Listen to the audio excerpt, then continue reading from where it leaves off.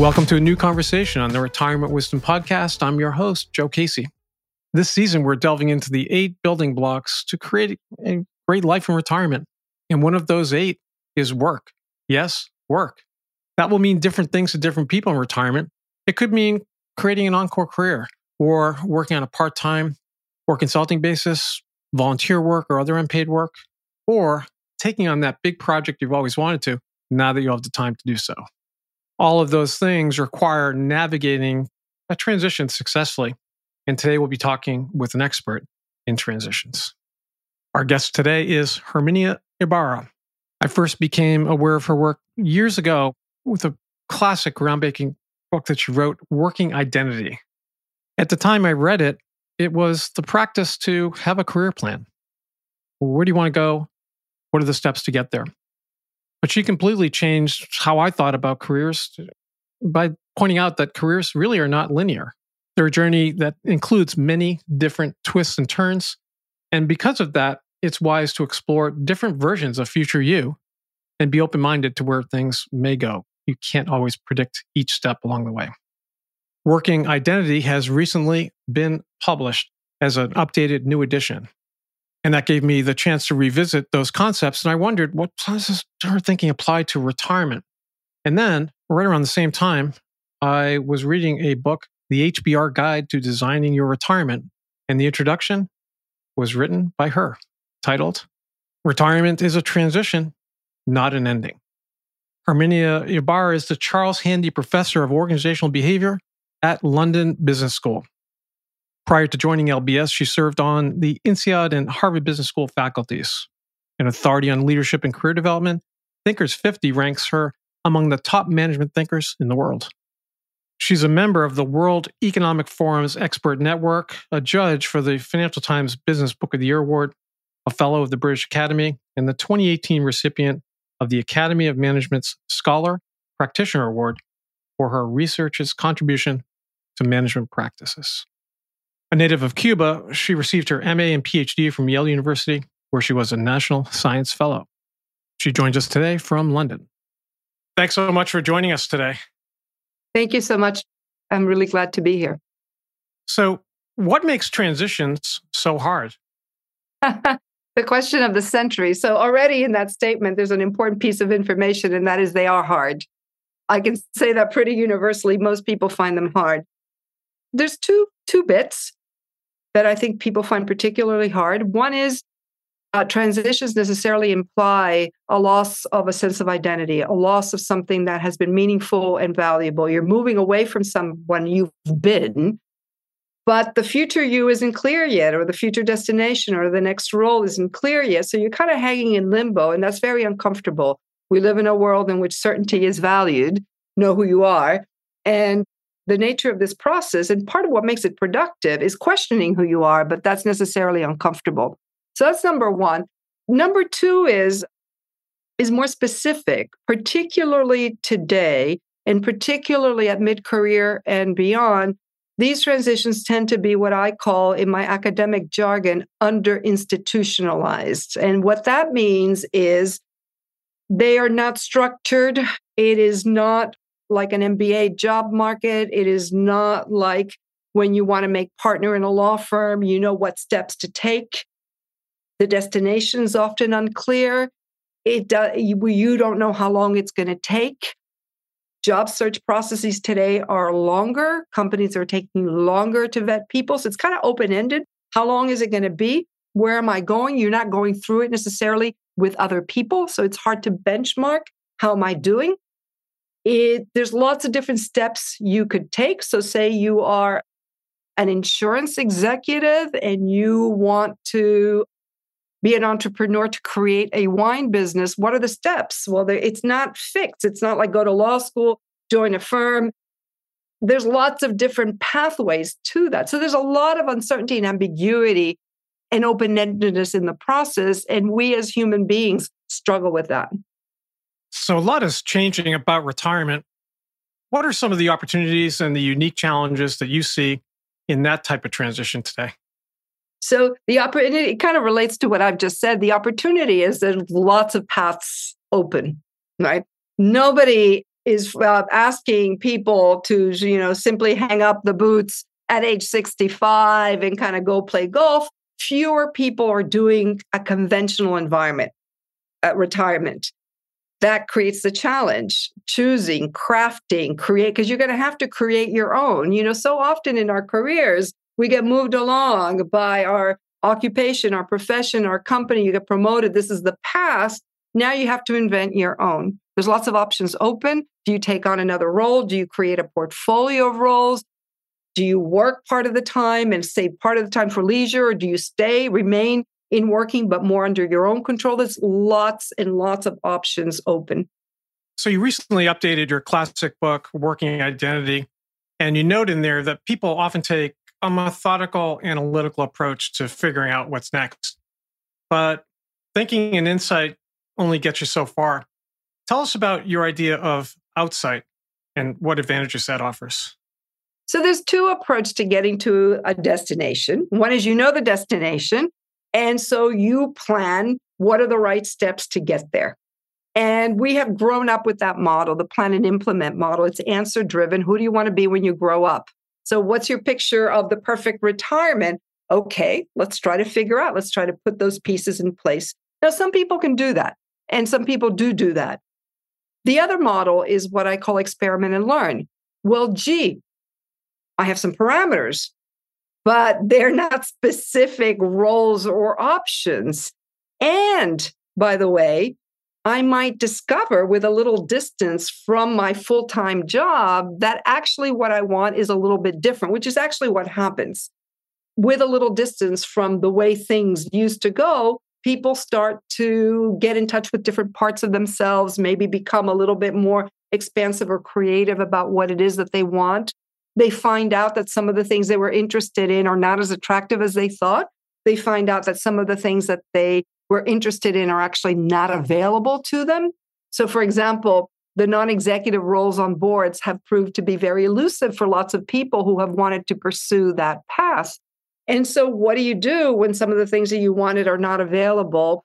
And how do you allow yourself to explore and experiment with and investigate a range of different options? That's the second. So what I have seen is that approach is hard because we want to deduce our way into it, but can be infinitely more generative and more fulfilling because you don't know what you don't know. Absolutely. And as a coach, I gravitate toward assessments and exercises, and there are a lot of very valuable ones in the new version of Working Identity. Could you tell us about the possible selves exercise? It's called the possible selves exercise. And I think it is by far the most successful exercise I ever do with my students and participants. And it's a very simple exercise. Anybody can try it at home. And you take out a piece of paper or your iPad and you list as many ideas as you possibly can for who you might become in the future, including things you want, including things you know a lot about, including things that you maybe have a bit of curiosity about, including things you don't want but are being thrown at you, including what other people want at you. But it really generates a portfolio. And there's two ways in which that is helpful and interesting. The one is it's freeing. It allows you to be what we are as humans, divergent, not necessarily consistent. And it allows you to make the most out of the questions, the big questions that come with these transition periods. It allows you to embrace them rather than brush them away. The second thing that's really useful is this works when you exchange those lists, or at least parts of them, with other people. And when you exchange those lists in a small group in which there is a sense of safety and we can speak out, and that means more than one person. So not just with a coach, although that can be valuable too, you learn a lot of things. You learn that most people are also divergent and inconsistent, and that's okay. We have a lot of different facets. Other people can read you well and can feed back to you or mirror back to you. You seem excited about this and not so excited about that. And that's also data and information. They'll have ideas about those things and or experience with it that you can learn from and so on. So it's a very, very, very generative exercise. And we're used to moving fast in the business world, and sometimes people expect that figuring out what's next in retirement will be very straightforward and pretty expedient.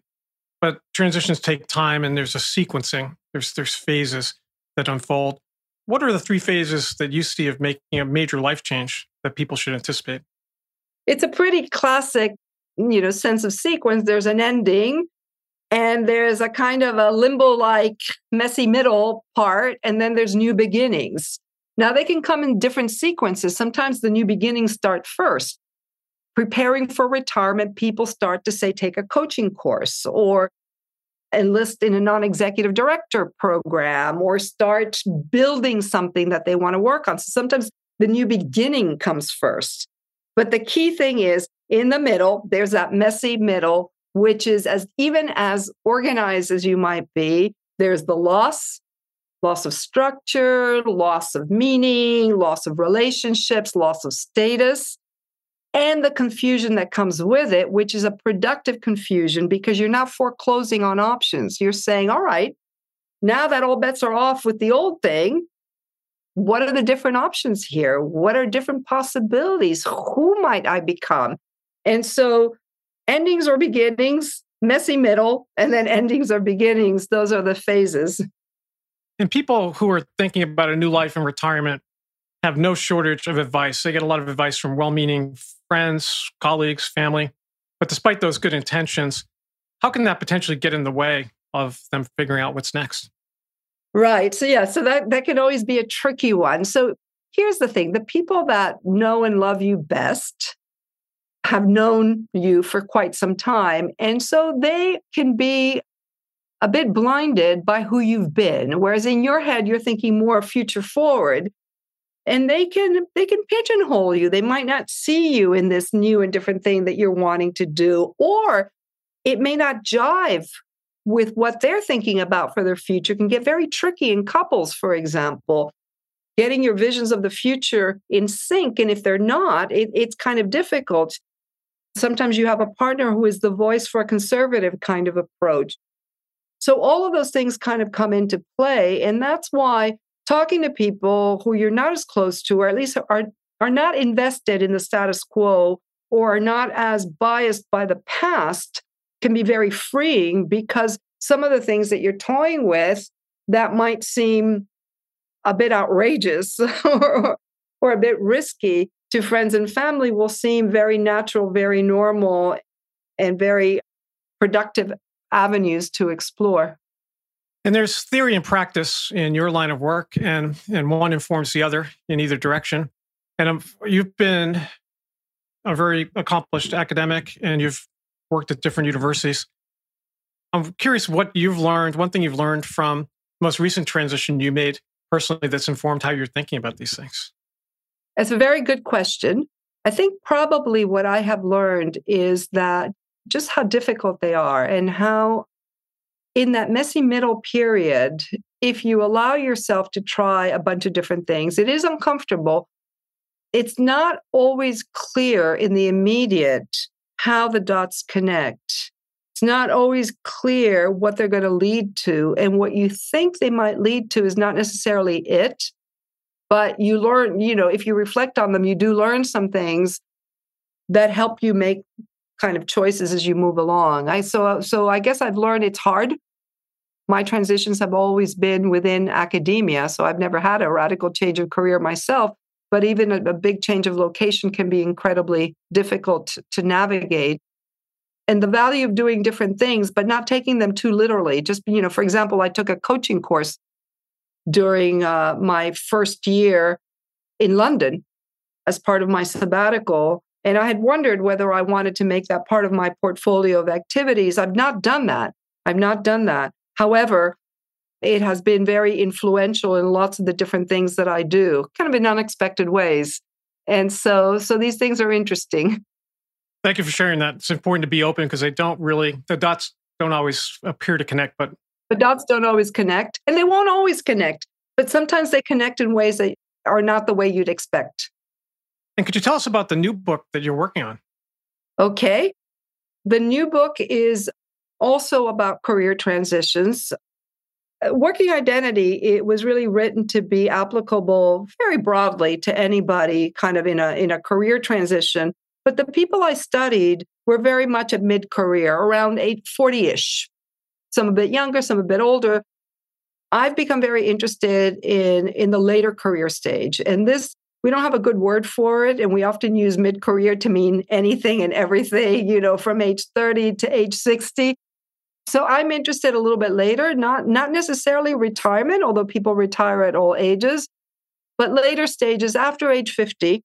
How are people thinking about it? And particularly today, when we're more conscious about longevity than we were at the time of Working Identity. And we're also more conscious about how technology is changing how we work, where we work, and all of the different kinds of possibilities and threats that come with it.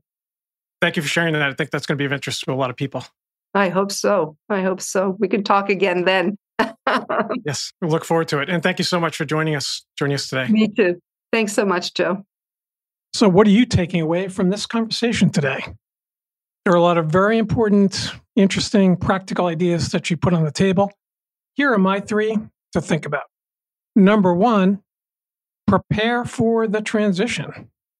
This sounds obvious, and perhaps it is, but I think many people underestimate how challenging a transition going from one world, full-time work, to the other of retirement can be. There's a lot of uncertainty, as she noted, and there's a lot of change to deal with at different levels. Some are practical, like structuring your day. Others are deeper challenges, like who am I now and who will I be going forward? And as Herminia pointed out, there's a sequence of phases that come into play. There's a lot of uncertainty, but there are phases, and the most challenging one is that messy middle. So be prepared for the fact that it's going to be challenging. There'll be a lot of uncertainty, but you can navigate it by sticking to the phases, being aware of where you are in the process. Number 2, so who will you be going forward? I see many people getting stuck on this identity transition. Some get stuck in the trap of looking back to who they, quote unquote, used to be. Others get lost in the uncertainty of not knowing. And I think it's something to just prepare yourself for and get comfortable with. You won't know for a while, but you can begin to take steps to explore it and create it. You can't buy a new identity on Amazon. Maybe you can, but the odds are much better that you're going to build something, build a new life. And that starts with looking at what are your options. I highly recommend her exercise of possible selves. So who could you become? What are the different possibilities? What excites you? And does that start to create a portfolio of activities you can begin to experiment with? Go into this with an open mind. Don't overthink it, but see what you want to move forward and learn more about. Number 3, you don't have to go it alone. I want to underscore her idea of talking to others, taking that list of possible selves and getting input from others, having conversations with people you trust, who know you very well, and may see different aspects of you than you might be blinded. So you don't have to go it alone. Who could you talk with? Who could you kick this around with that may illuminate a path forward that you might not be thinking about today? Thanks for listening to the Retirement Wisdom Podcast. I do this podcast because I want to expose people to different ways of thinking about crafting their next chapter and bringing resources to you that can help you explore a broader range of possibilities than perhaps what your neighbor did, your brother-in-law, your sister-in-law, etc. You'll find all of our podcast episodes at our website, retirementwisdom.com, along with a series of book summaries, best books on retirement. Many of them are not specifically about retirement, but they have great concepts, tools, and ideas that you can use to build the retirement you want. Thanks for listening.